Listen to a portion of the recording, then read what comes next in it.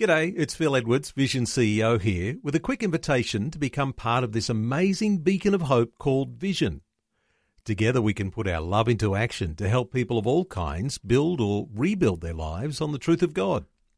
Please consider the part you can play during our upcoming Visionathon appeal, remembering that it's your support that makes Vision possible, including this podcast. Life, culture, and current events from a biblical perspective. 2020 on Vision. Isn't it often the case that going to church on Sunday and hearing about biblical truth and the virtues of the Christian life and ethics often looks so far removed from what's happening at work when you arrive on Monday? We have no control over the attitudes of others and the challenges, perhaps even of a boss who treats your workplace badly.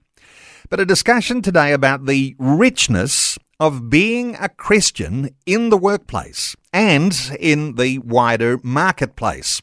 New social and technology changes are impacting so many workplaces today, and there are new experiences at work that bring new challenges perhaps never before even been considered. We're going to talk about some of those today with our special guest who's been reflecting on how the work that people do can glorify God, including unpaid and menial work that some don't even consider to be important. So whether you are the boss, or whether you're in middle management, or whether you're just starting out on the bottom rung of the ladder, our conversation will be an important one today. Our special guest is Dr. Andrew Sloan, a qualified medical doctor who lectures in Old Testament and Christian thought at Morling Theological College in Sydney. He specialises in teaching about the integration of Christian faith and work. Andrew Sloan, a special welcome along to 2020. Thanks, Neil. It's good to be here. Andrew, when we talk about work, let's talk about faith and work for a few moments, because sometimes, as I said in the introduction, what you're doing on Sunday in church sometimes looks so different to what happens on Monday at work. The idea of faith and work together, let's start off talking about the fact that those are linked. Yeah, I think one of the things that we've not done very well on in church, as you were saying in your intro, is making the connections which I think are there throughout Scripture. If we think, even the initial picture of God that we find in the early chapters of Genesis, we see God as one who's pictured for us as a worker, who makes and does, who plants, who tends. And if you think about how God is portrayed through the Old and New Testament, there are so many of the ways that God is described for us are drawn from the everyday experiences of people at work. A lot of your listeners, I suspect, would be fairly familiar with Psalm 23, perhaps the best known psalm in Scripture. What they might not recognise is that image which runs through it is an ordinary, everyday, workaday image for people in the ancient world, for the people who wrote it. David is obviously connected with that psalm, and his experience of work is reflected in his reflections on God in that psalm. Interested in the way you can depict God as the worker, because, yes, right back to Genesis chapter 1. I mean, in 6 days, God created everything. The idea of God at work, someone who's planning, someone who's solving problems, bringing order to the chaos.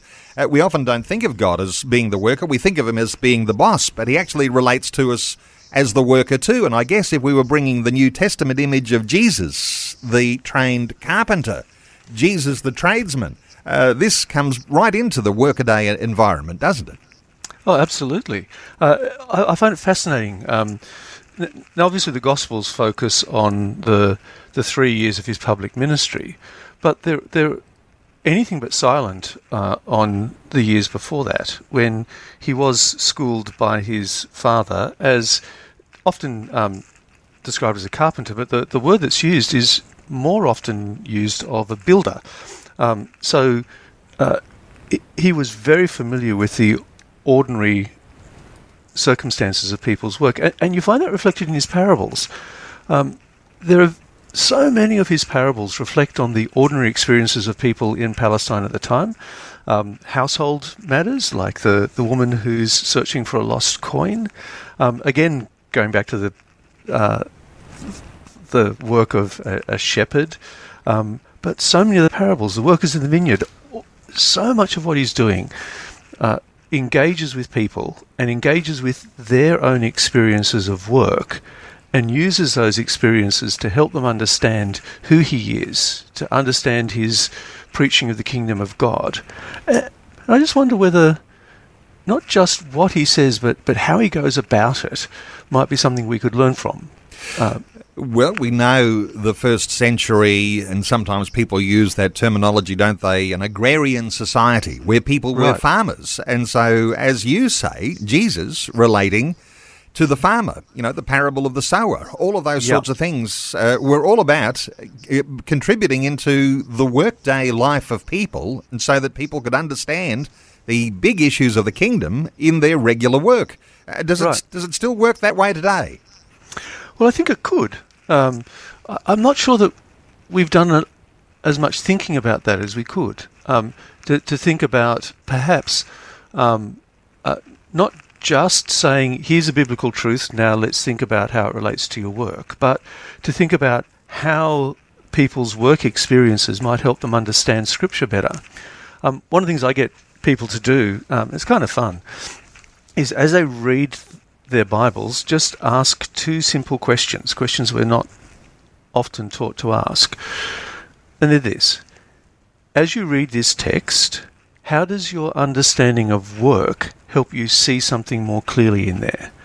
And then, having done that, how does this text help you understand your work better?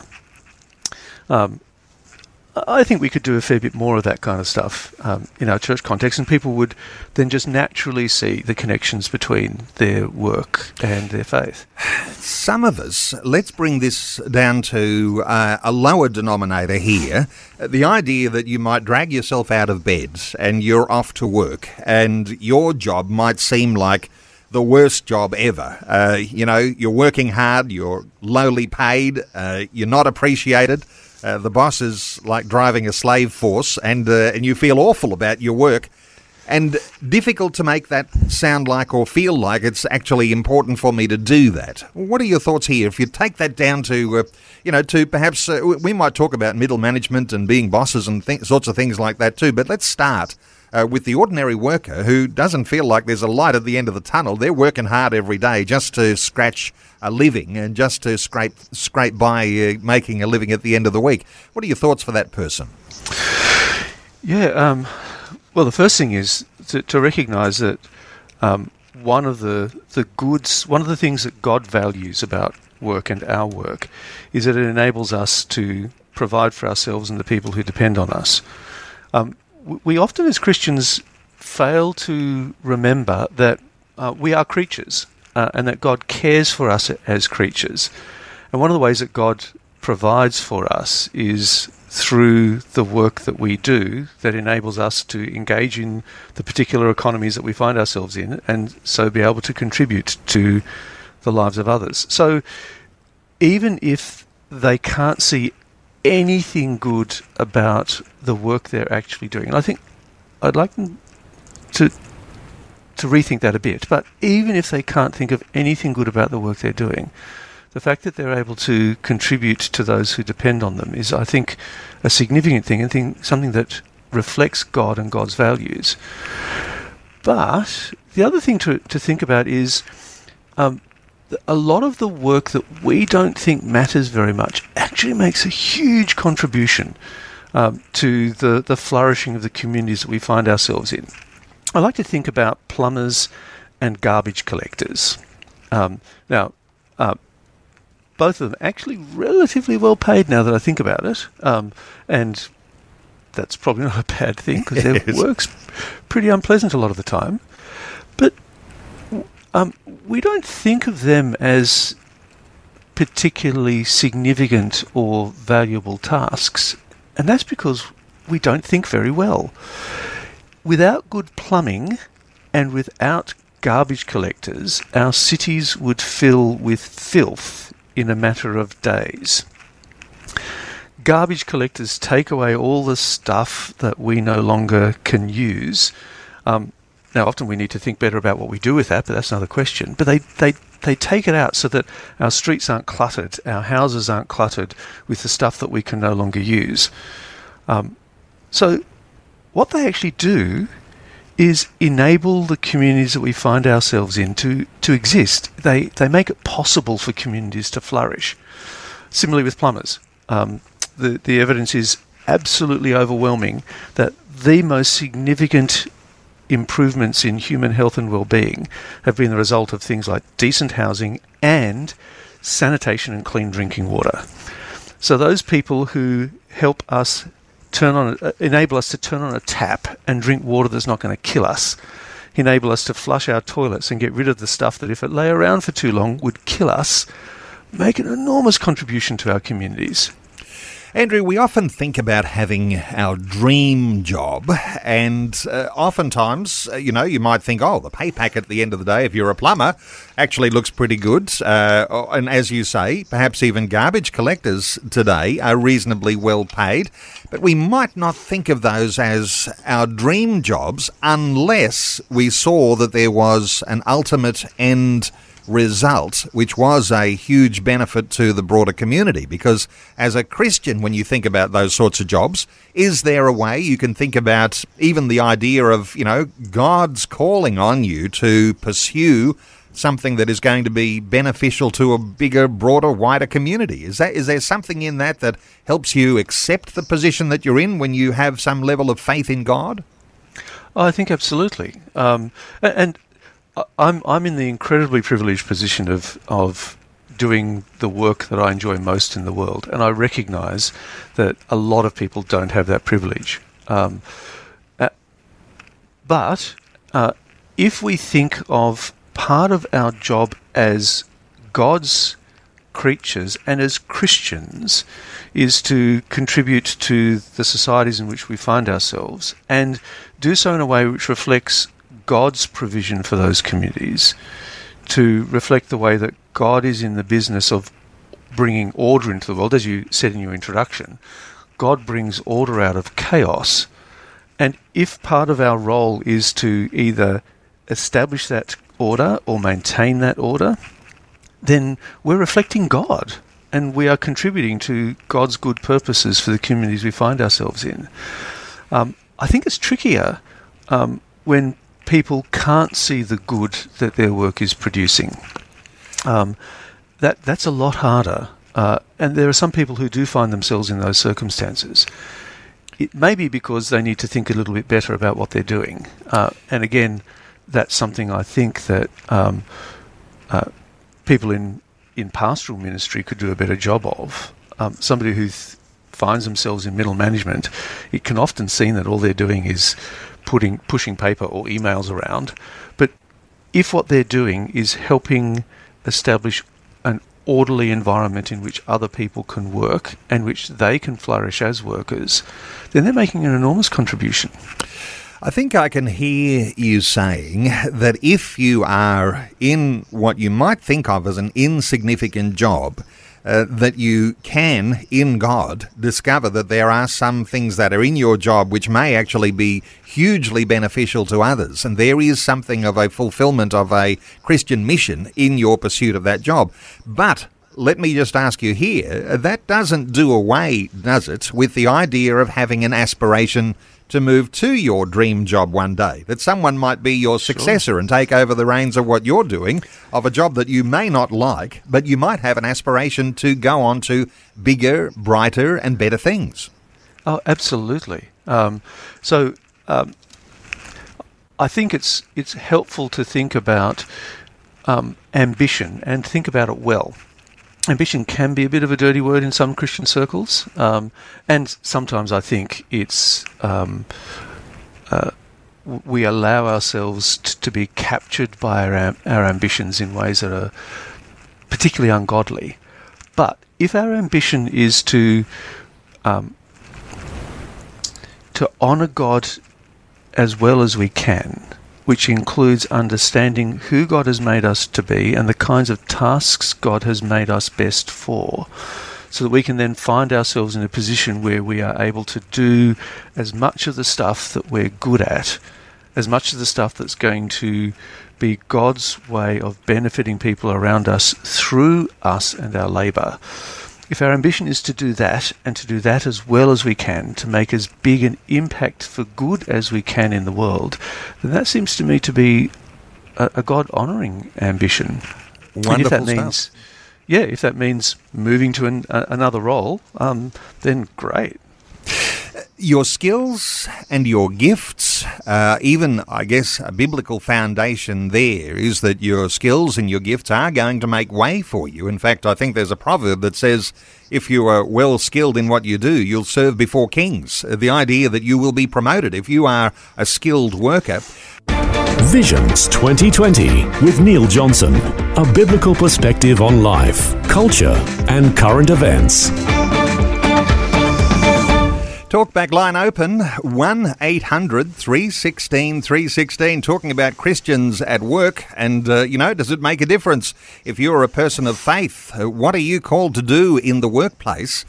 Some interesting ways that our conversation is going. You can help direct where our conversation goes. 1-800-316-316. You can respond to that Facebook question. Do you think values and ethics at work are different than they were 10 years ago? Dr. Andrew Sloan is our guest. He lectures in Old Testament and Christian thought at Morling College in Sydney. There is a conference that's coming up 15th to the 17th of July. It's called Working in the Presence of God Conference. We'll tell you more about that as we go.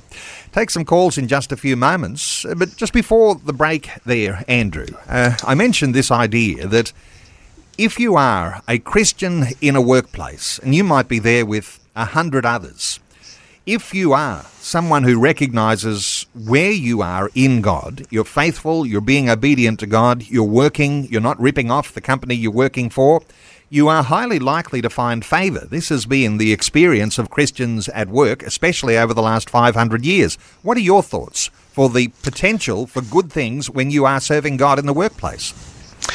Sure, it's absolutely a possibility, and I think there are, as you say, there are lots of stories where people have found, precisely because of who they are as a Christian, because of how that shapes their values, how it shapes both their integrity at work, but also their desire to do their work well, that this is recognised by people who may well not share their faith.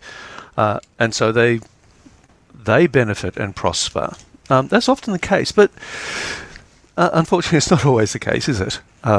So, I mean, I think there are lots of... It's quite interesting to reflect on this, because we find in Scripture a number of examples of people who do prosper because of their godliness at work. But we also hear, particularly in Peter and other places, the warning that precisely because of your faithfulness, things might not go so well at work. The idea of jealousy from workmates, you're working hard, you've got favour from the boss, we'll work against you. That can happen, can't it? Yep. And also sometimes there are some workplaces where the integrity that you show is not valued, and you may in fact get serious pushback as a result of that, because you want to speak truth, because you want to make sure that, yes, your company does well, but also the people you serve get good service.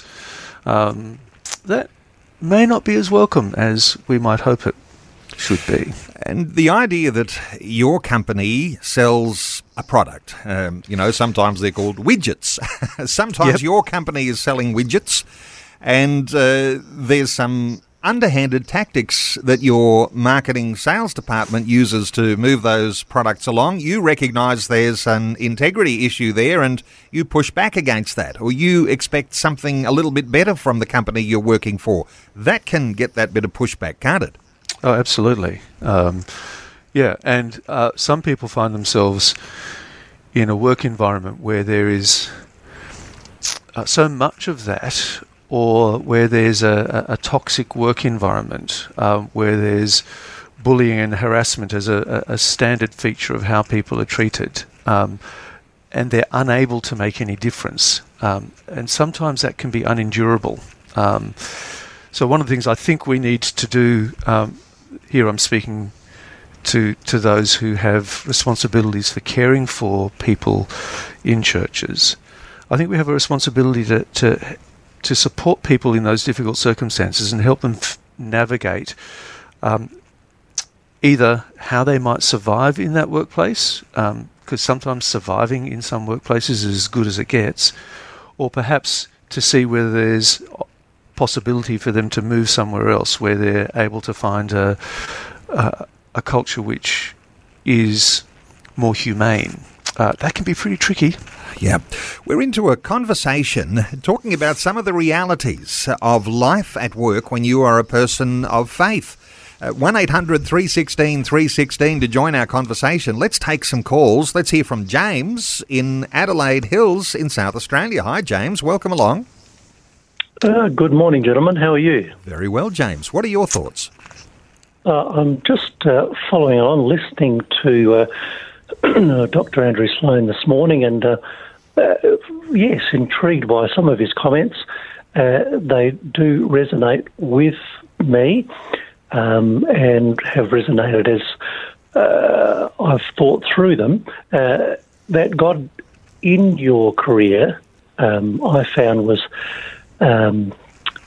very helpful, very supportive. I worked originally as a registered nurse and then continued on into the role as a nurse educator.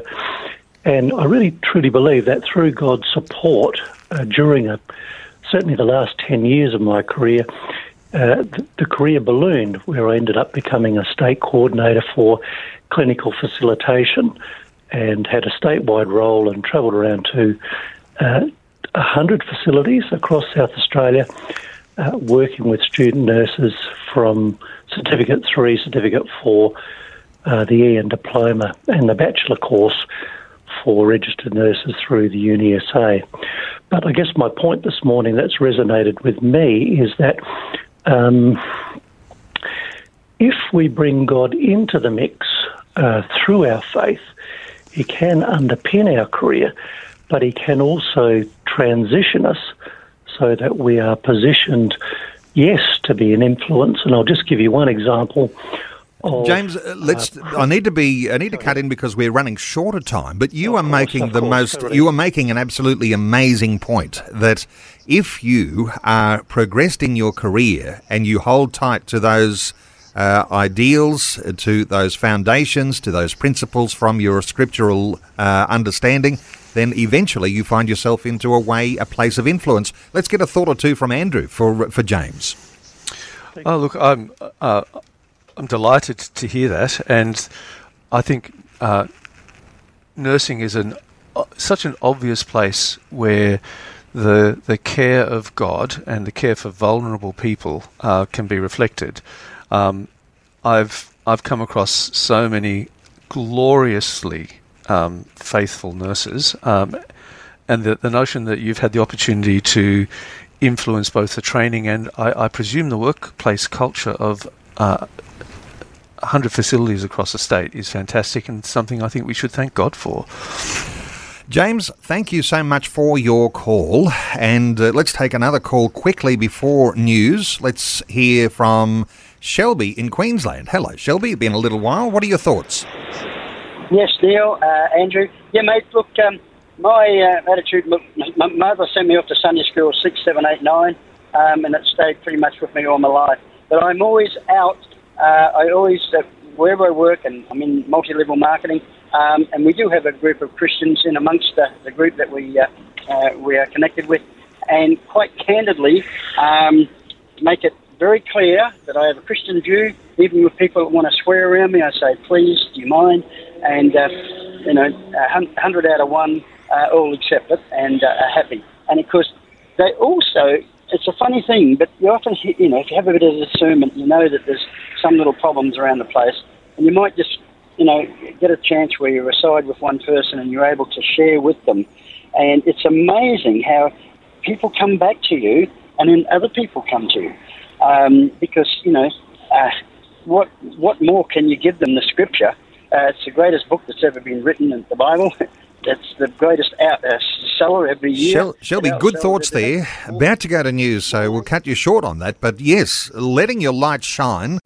But let's come down to this idea that we can sometimes have that our work is different to our faith. How do you address that sort of thing, Andrew? Well, good question. Thanks, Neil. I guess part of it is to name it and shame it. The term that's often used here is the sacred secular divide, and it's this notion that somehow or another there are bits of the world or aspects of life that are sacred, that they belong to the realm of faith, that God is particularly interested in them, and that there are other bits of the world that don't belong to the world of faith, that they're secular, that they have nothing to do with who we are as Christians or what God's interested in the world. It seems to me that is a profoundly dangerous notion, and possibly even heretical, because it says that really God is not Lord over the whole of life and the whole of the world, which strikes me as a dangerous idea.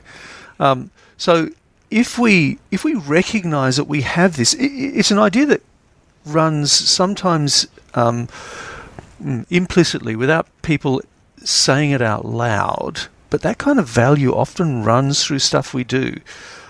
It can be as simple as the invitation when you come into church to set aside the worries of the week, to forget about the week that's passed and all the stuff that you've been doing at work and family, and concentrate on God. Now, I can see why people say that, but I wish they wouldn't. In some sense here, I can hear you saying it's really a perception. It's an attitude that you have to your work. Is that something that you can adjust easily? Because, if you are shaped and if you are raised and if you are conditioned to think that somehow or other your work is not so sacred, it's separate, it's like the secular thing you do and then you turn up for church on Sunday and that's the sacred thing, is it easy to adjust that attitude? Unfortunately not. In part because there is so much that we do in church contexts that reinforces those unfortunate ideas. One of the things that we try and do, and I guess it's part of what the conference is on about too, is to help people who think theologically, who think about the scriptures, to think better about it, and so that can then impact people who are training those for pastoral ministry, which means that they can then in turn impact the people that they're meant to be equipping for their life in the world. But there are a whole bunch of things that, because a lot of this happens implicitly. It's not necessarily what people say, although sometimes it is. I came to faith when I was at university, and I remember someone who was a couple of years ahead of me saying that it was better to be a third-rate minister of the gospel than a first-rate doctor. Quite frankly, I'm appalled by statements like that, even though, to be fair, I'm not working as a doctor now. That's not because I think what I'm doing is any more important. It's just because I think that's what God would have me do. So sometimes we say it out loud, but often it's the, if you like, the hidden curriculum, if I can put it that way, the stuff that is valued by the way we do things in church. Some of the terminology may be problematic because sometimes we might think about the person who's pursuing that ministry career as a higher calling. And what you're saying here is, hang on a second, be careful of that, because in doing so, you don't just magnify someone who wants to serve in ministry, but you might actually be undermining the value of someone who is at work. I wonder whether, this is historic too, I guess, reflecting back to, it was Martin Luther who said that all believers are a part of a priesthood. We talk about the priesthood of all believers, and he saw very little difference in the person who was working. I think he used the illustration of the ploughboy and the milkmaid, and said they're no less valuable than the priest. And exactly. He really made huge inroads, changed the whole way that Christians have perceived work over that, and that's 500 years ago. But sometimes we are still dealing with these issues, aren't we? Absolutely. And that notion of the priesthood all believers is, I think, incredibly important. Now, I'm a Protestant Christian of a Baptist kind, and so we like to think that that's something that we value very highly. And sometimes we do. But often what we mean by that is that everyone can contribute to the churchy stuff. That the priesthood of all believers means that if they can read well in public, they can read the Bible, they can pray, they can serve in children's ministry or what have you. Whereas, as you said, Luther's notion of the priesthood of all believers, which I think is a biblical notion of the priesthood of all believers, is that our priestly functions operate wherever we find ourselves in the world, and that the milkmaid or the ploughman or the administrator or the plumber is just as much a priest of the living God as someone who's up the front preaching on a Sunday. And the way this works practically, you can give money on Sunday. You think, oh, I've done my bit. I'm off doing my secular role Monday to Friday. I turn up to church on Sunday. The plate's passed around. I put my tithe or my offering into the plate. My bit's done. But what you're saying is here, that's probably too low an attitude to have. There's a higher expectation that your work is important to God. Absolutely. Absolutely. And one of the things that I would love to see, and there are churches that are doing this, what I'd love to see is that valuing of work is something that is clear in what we do when we gather on a Sunday, so that people actually bring their work in rather than forgetting about their work. Pardon me. They bring their work into the presence of God, just as we're meant to be working in the presence of God, so our work is meant to come into the presence of God when we come into this focused time of worship and learning and being shaped by God for God's purposes. Let's bring our work in. Let's bring the tools of our trade to church and think about them and pray over them and have people bless us and the stuff that we're seeking to do to honour God during the week. I think that would make a profound difference to how people see their work and how they see the value of their work. Andrew, let's just turn back a little bit to some of the things we began to talk about at the beginning and the sort of work we do. And there was some wonderful calls that came through. The idea that, you start off being the worker and you are skilled in what you do. You're proud of the work that you're performing, and somebody recognises that and they promote you up, and all of a sudden you're in charge, as we heard from that listener a little earlier. This aspiration to things for the future. The idea that change is happening so dramatically in our society. Some are even suggesting that we're about to see an even bigger wave of technological change. I mean, it's going to displace some of our jobs. Some of the jobs we're talking about being proud of now are going to be displaced by robots into the times to come. Artificial intelligence is going to develop all sorts of things. But we could be fearful of that, but there's also a new industrial revolution creating all sorts of new opportunities. What are your thoughts for Christians who are thinking about their working future, hearing what you're talking about as ministry and not separating the sacred and the secular, and about how they might move forward? Is this a time to be thinking carefully about what your future is in work? Oh, absolutely. And to recognise that the expectations we ought to have are changing quite significantly. When I started out, I'm an old bloke, and so when I started out, there was this notion of a career. You went into a particular industry, and normally there was a career path laid out for you. You might change jobs, but you didn't change career. That's increasingly not the case. So the evidence is that people who are entering the workforce now won't have a career. They will have a number of careers over the course of their working life. So they may radically change industries.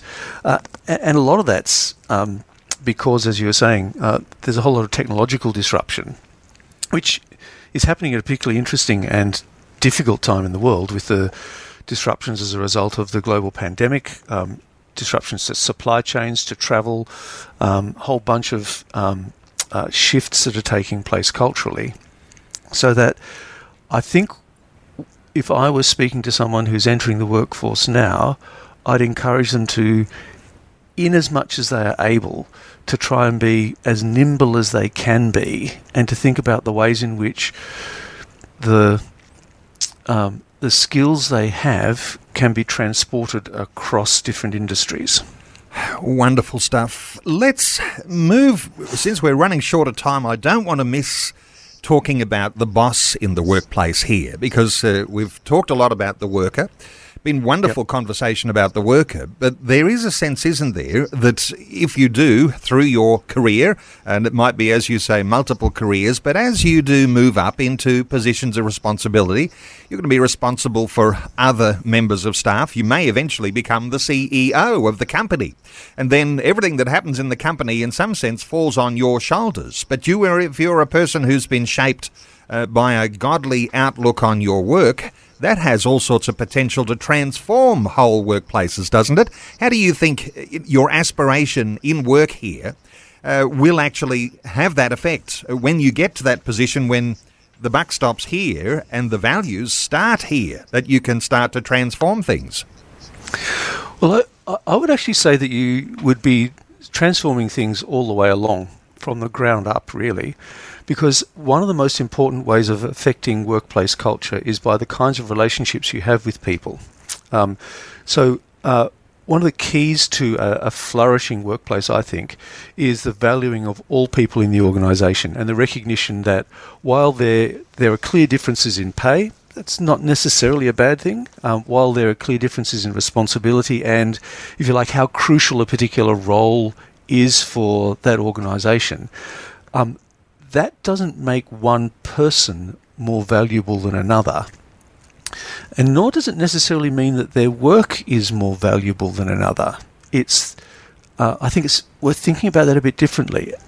And if you have that attitude all the way along, so that you value those around you, both those above you and those below you, if that's the best way to imagine it, and those around you, if you see part of your job as facilitating others in their work, helping them to flourish as persons and to flourish as workers, then by the time you get to a position of influence, well, you've already had a significant position of influence.